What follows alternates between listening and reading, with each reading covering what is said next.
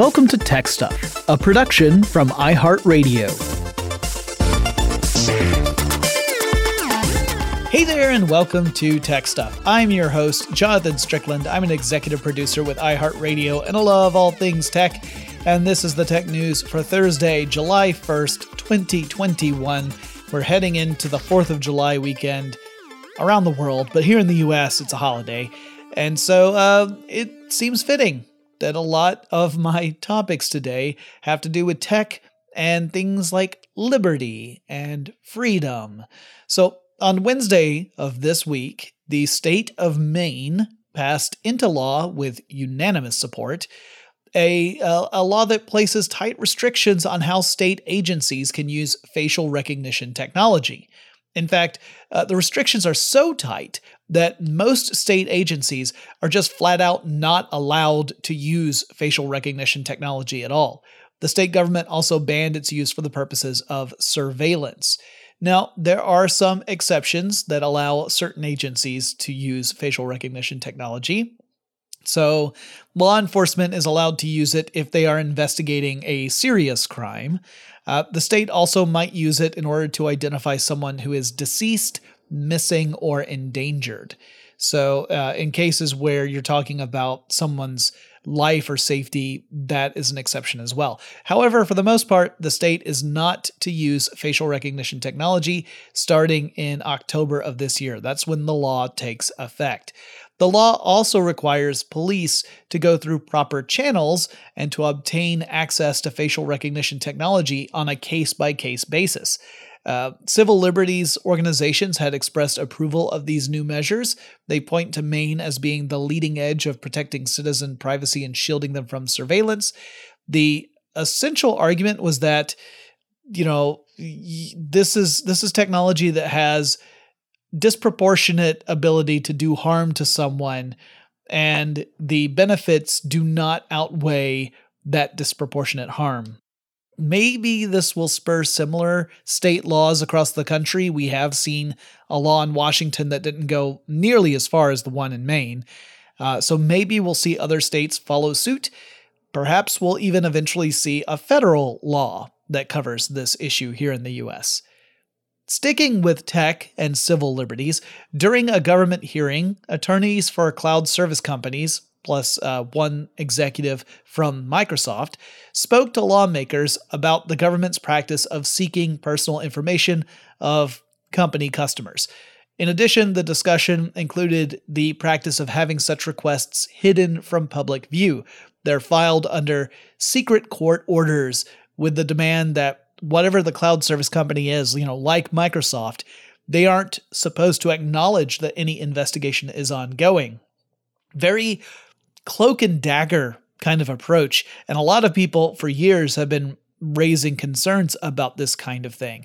This actually follows in the wake of a recent revelation that the Department of Justice under former President Trump sought phone records of Democratic representatives as well as certain reporters.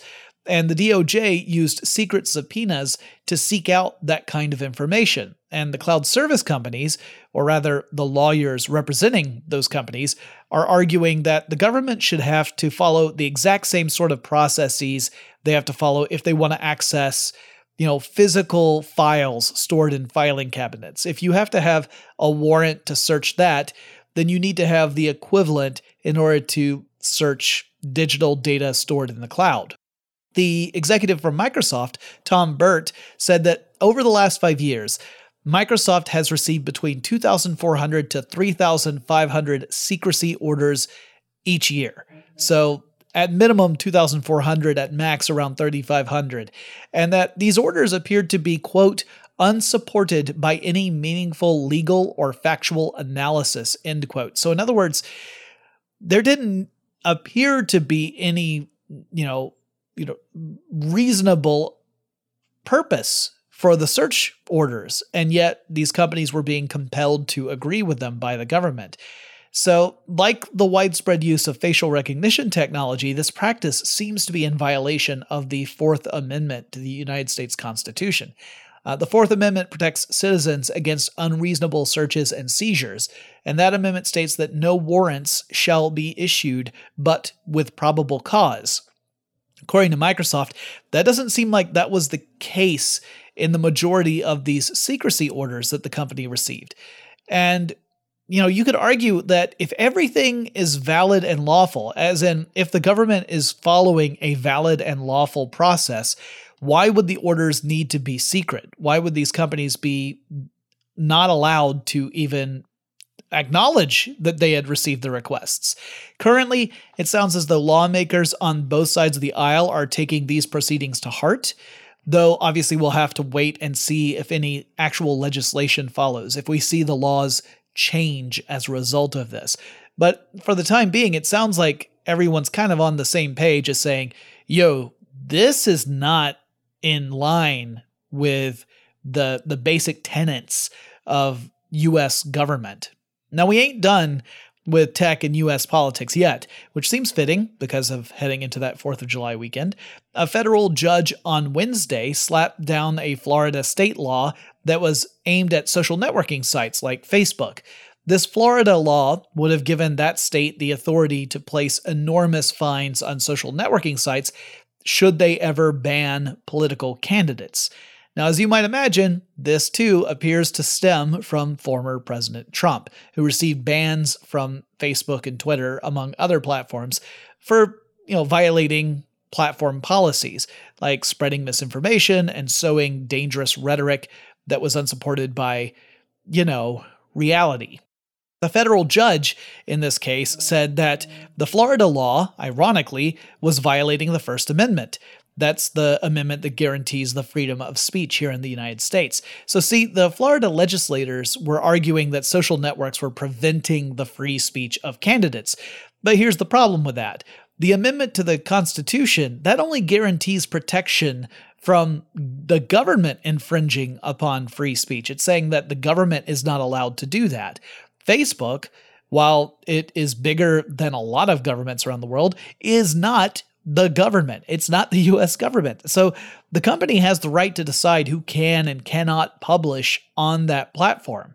The federal judge argued that restricting Facebook from being able to make that determination would, in effect, violate the free speech of tech companies like Facebook.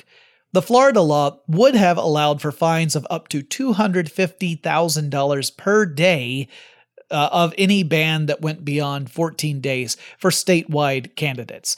Smaller candidates in local elections would have been a smaller fine, but $250,000 per day, according to that law. The federal judge also pointed out that the Florida law was clearly unbalanced. I mean, beyond the fact that it had this enormous scope, it also had allowances for certain companies. Like, certain companies would not be held to this standard, namely companies that operate theme parks in the state of Florida. Companies like Disney and NBC Universal. So why is that? Well, it's because those are huge moneymakers. They bring in lots of cash to the state of Florida. So the sacred right of candidates being able to spread misinformation and violate social platform policies does not extend to big companies that make Florida lots of money. Now, you might sense that I'm a bit fed up with Florida, and you're right. This is honestly just a thinly veiled attempt to create a state-run media agency, and that would not serve the citizens of Florida well at all. All right, more laws and tech. This is also in the United States. The National Highway Traffic Safety Administration, or NHTSA, has passed a law, or rather a rule, it's not a law, but it's a new rule that will require all companies that offer semi-autonomous driving assist features within vehicles to report all crashes in which an autonomous or semi-autonomous feature was involved. So in other words, if someone is in a Tesla vehicle and they get into a wreck and it's determined that the vehicle was in autopilot mode, Tesla would be legally required to report that crash to the NHTSA. Not just Tesla, mind you. This rule applies to all companies operating vehicles that have autonomous features. Tesla tends to be the one that a lot of people single out simply because it's the one that's had some of the most high-profile accidents while in this autopilot mode. The NHTSA aims to have a better understanding of how safe or unsafe these autonomous systems are, and they then will be able to identify any that are particularly unsafe. So, like statistically, if we were to say Tesla actually is more unsafe, we would be able to know that because of this information. Right now, it's anecdotal, right? I mean, the Tesla accidents are very high profile. So, at least on the surface level, it seems like you could argue that those are potentially the most unsafe. But without data across the industry, that's impossible to say for sure. It may just be because those happen to be very high profile accidents. So it could turn out that Waymo vehicles get into more traffic accidents than Tesla does. And that would be something we would be unaware of without this kind of rule. There is a threshold for accidents. The NHTSA is not asking for every single accident to get reported. It's really interested in tracking the more serious cases, including those with, quote, a hospital-treated injury, a fatality, a vehicle tow-away, an airbag deployment, or a vulnerable road user such as a pedestrian or bicyclist, end quote. So it's not about minor fender benders or paint scrapings or something. It's rather ones that represent a potential threat to life and safety and property damage. So companies are also to submit monthly reports that detail any and all incidents with self-driving vehicles in that self-driving mode that include injury or damage to property. If they do not submit a monthly report, they will be fined nearly $23,000 per day that they failed to respond, up to a maximum of $100 million. Ideally, this sort of reporting will lead to federal and state governments having a better understanding of the performance of autonomous and semi-autonomous vehicles, and whether it's wise to allow them on public roads, or if new legislation should apply to the companies that are operating or offering these kinds of vehicles. It will also give a more accurate view of how effective or ineffective these technologies actually are, something that right now is impossible to do, because for the most part, these companies keep all of those sorts of records internally, and obviously the companies have a vested interest in promoting the technologies as being safe, because that's where they're going to get their revenue. So hopefully this new rule will add some accountability to the picture and ultimately lead to better, safer, and more reliable vehicles. Now, I fully believe that the future of cars is autonomous, but I also believe that we're still a pretty good ways away from having vehicles that can safely operate in all scenarios that a human driver might find themselves in. So this is a good step toward getting more information so that we can start to make decisions about when is it appropriate to kind of transition to an autonomous vehicle reality. All right, let's keep this train going. So the FCC, the Federal Communications Commission here in the United States, passed rules to require carriers, that is like cell phone carriers in the US, to combat spoofing. Now that's when someone uses a system to mask a real phone number. And typically, spoofing involves presenting a number to your caller ID that's pretty close to your number. That way, when you get a call, and you see it's from a phone number that's similar to yours, it's in your local area code, psychologically, you might be more likely to answer that call. You might think, oh, this is probably someone I know, I just don't recognize the number. It's a pretty scummy way for various entities to try and get you on the phone. The FCC said, we've had enough of this, and they gave a mandate to the major carriers to implement systems that would prevent people from spoofing numbers. And now all three major carriers in the US, those being T-Mobile, Verizon, and AT&T, have systems in place to do this. The carriers will verify that a number calling into you is in fact the actual number of the originating call before allowing it to go through. The protocol that the companies are using is called Stir/Shaken, which feels very James Bondy to me. Maybe James Bondage? No, never mind. No, scratch that. The deadline for implementing the protocols was yesterday, June 30th, 2021, for all the major carriers. Smaller regional carriers will actually still have 2 years to implement the protocols. So it's a good thing that the major carriers are compliant, or else they would be held liable for it. And this is all part of an ongoing battle against robocalls and spam calls and stuff like that. And I don't know about you, but I almost never answer my phone. I definitely don't answer it if I don't recognize the number. I just let it go to voicemail. And usually there's never, it's pretty rare that I get a voicemail. Most people just give up, or most robots give up. I don't think it's even people most of the time. And that suggests to me that whomever was trying to call me, it wasn't about something important because they didn't bother to leave a message. Now, while these protocols won't mean the end of nuisance calls, I think every little bit helps. We've got a few more news items that I want to cover today, but we're running a bit long, so let's take a quick break.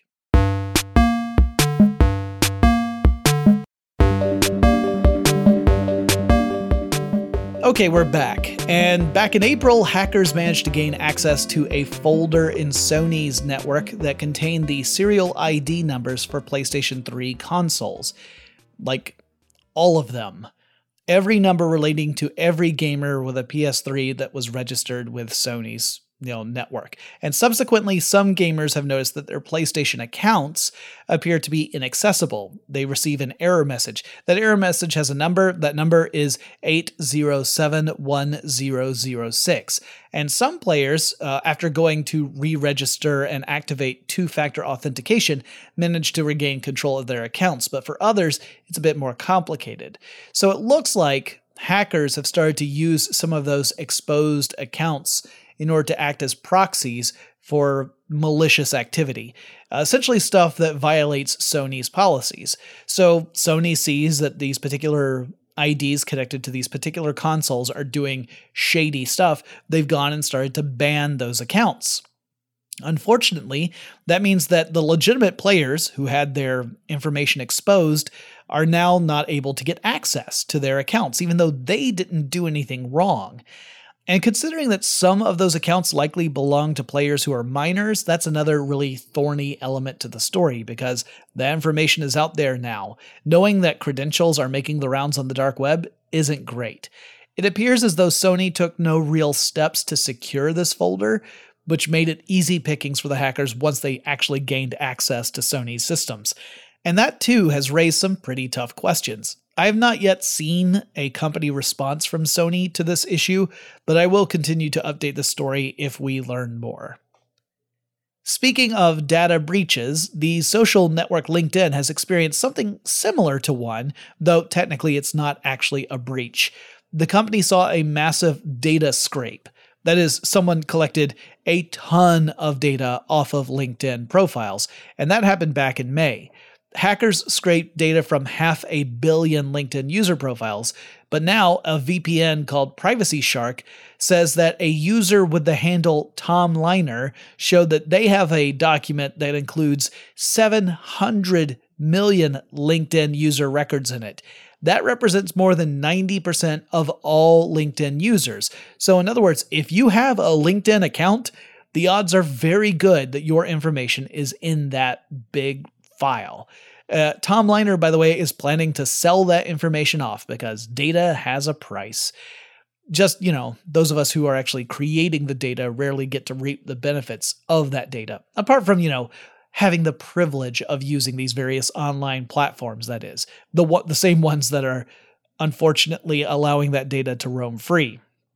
The information contained with Tom Liner's collection includes stuff like full names, phone numbers, addresses, that kind of stuff. It does seem that this is the result of entities just scraping public data off of LinkedIn files, which is similar to something I talked about recently when LinkedIn went after another company that essentially did the same sort of thing.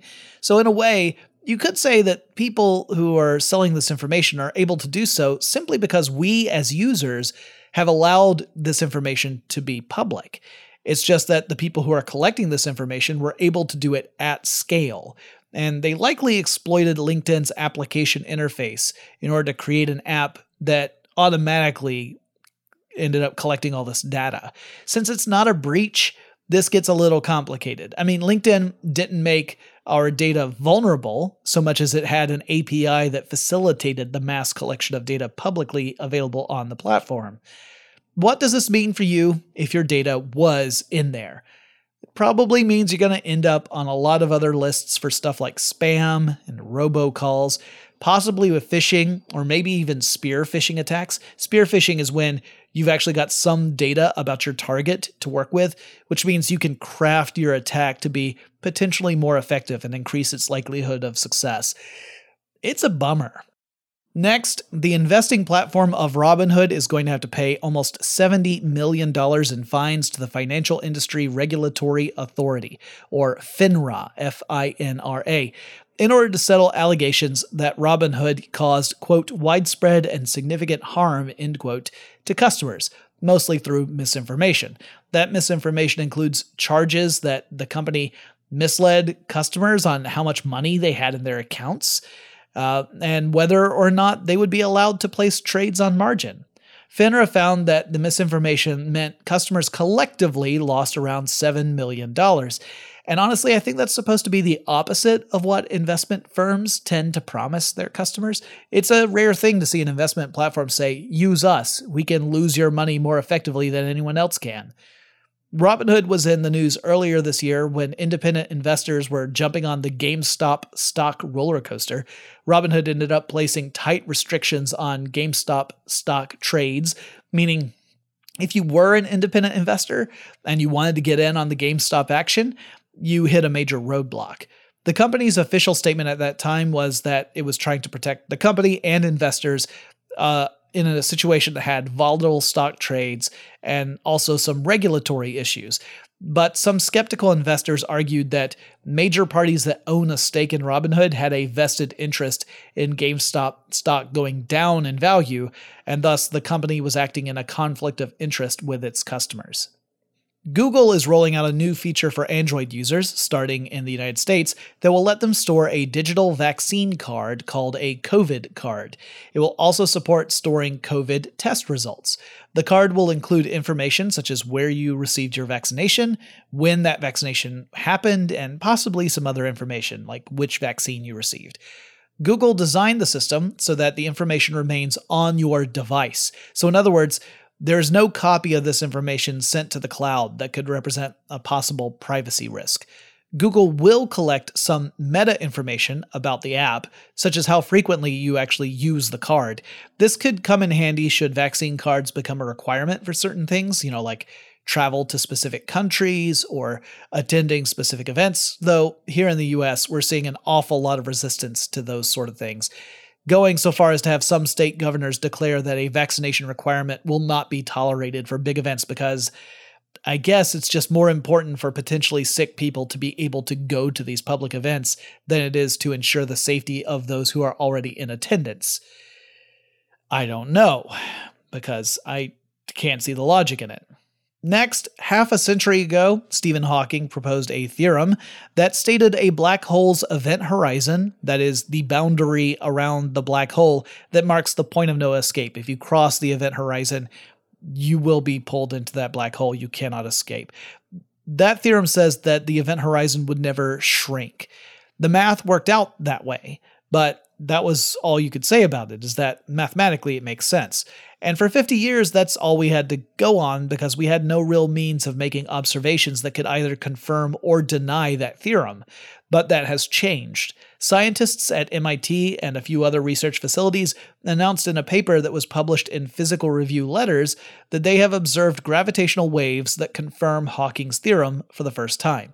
Now, I wish I could explain the process of how they did this, but I read over it about 3 or 4 times and it's well beyond my ability to really understand it. So rather than attempt to explain something and then get it all wrong, I'm instead just going to report that the scientists say they have a 95% confidence that their observations mean that Hawking's theorem is correct. This is another example of how super duper smart people have looked at the world and the universe and they've used mathematics to describe it and then predict something that is unobservable, or at least unobservable at the time. And then later, we found out it proved to be true. Einstein is famous for this kind of stuff, and it really floors me. And I suppose it shows that there is a logical order when you get down to the nuts and bolts of the universe. And if there weren't, then stuff like math just wouldn't work. Really, nothing would work the way we understand it. Reality would be fundamentally different. I may see if I can get an expert on tech stuff at some point to talk about this in greater detail and to kind of answer questions about it and the actual process of validating or confirming Hawking's theorem, because I would love to learn more myself, and I just know that I lack the understanding necessary to be able to explain it properly. More than a decade ago, I wrote an article for How Stuff Works about quantum computers, talking about stuff that's difficult to understand. At the time when I wrote the article, there were only a few very rudimentary quantum computers even in development. A quantum computer's basic unit of information is the qubit or quantum bit. So a normal bit is either a 0 or a 1. It has to be one or the other. Qubits can be different. They can technically inhabit both values simultaneously. In fact, they can technically inhabit all values in between 0 and 1. That means that with the right kind of computational problems, a quantum computer could arrive at solutions far faster and more reliably than a classical, computer could. It wouldn't be great for everything, right? A quantum computer would not be better than a classical computer in every application. You wouldn't want to use a quantum computer to run the latest version of Call of Duty, for example. But for this subset of computer problems, it could change the world. Now, IBM has become the first company to make practical use of a quantum computer in a way that proves it is advantageous over classical computing. The researchers at IBM published their work in Nature Physics in an article titled Quantum Advantage for Computations with Limited Space, which sounds like they were trying to use a computer in my old dorm room at college, but no. They performed an experiment in which they pitted a classical computer against a quantum computer. They tried to control for as many variables as possible, and they found that for a specific subset of computational problems, the quantum computer could perform flawlessly, while the classical computer would have, at best, an error rate of around 12%. Quantum computers have the potential to disrupt fields like encryption, because a sufficiently powerful quantum computer could be able to break encryption essentially through brute force in a fraction of the time it would take a classical computer. For classical computers, you might be looking at tens of thousands of years to do this, whereas a quantum computer might do it in a few minutes. Now, if that's the case, if that in fact does come to pass, then this will necessitate a massive change in how we encrypt digital information, because it's effectively the same thing as handing out skeleton keys for all the locks that are out there, which is both scary and exciting stuff. Finally, Tim Berners-Lee recently auctioned off an NFT, or non-fungible token, representing the original source code for the World Wide Web. This NFT sold for $5.4 million at auction. And quick reminder, an NFT is kind of like a receipt or a certificate of ownership. It doesn't actually give anyone access to the thing it represents necessarily, nor does it prevent anyone from making copies of that thing. It's more like the representation of ownership. And you might ask the question, well, what practical good is that? And my response is, NFTs have become a bit of a commodity. However, I would say they aren't quite in the same space as they were a couple of months ago when people were really going gaga for them. That's when the popularity really spiked. They are built on top of a blockchain. That means it is easy to trace and authenticate the ownership of an NFT.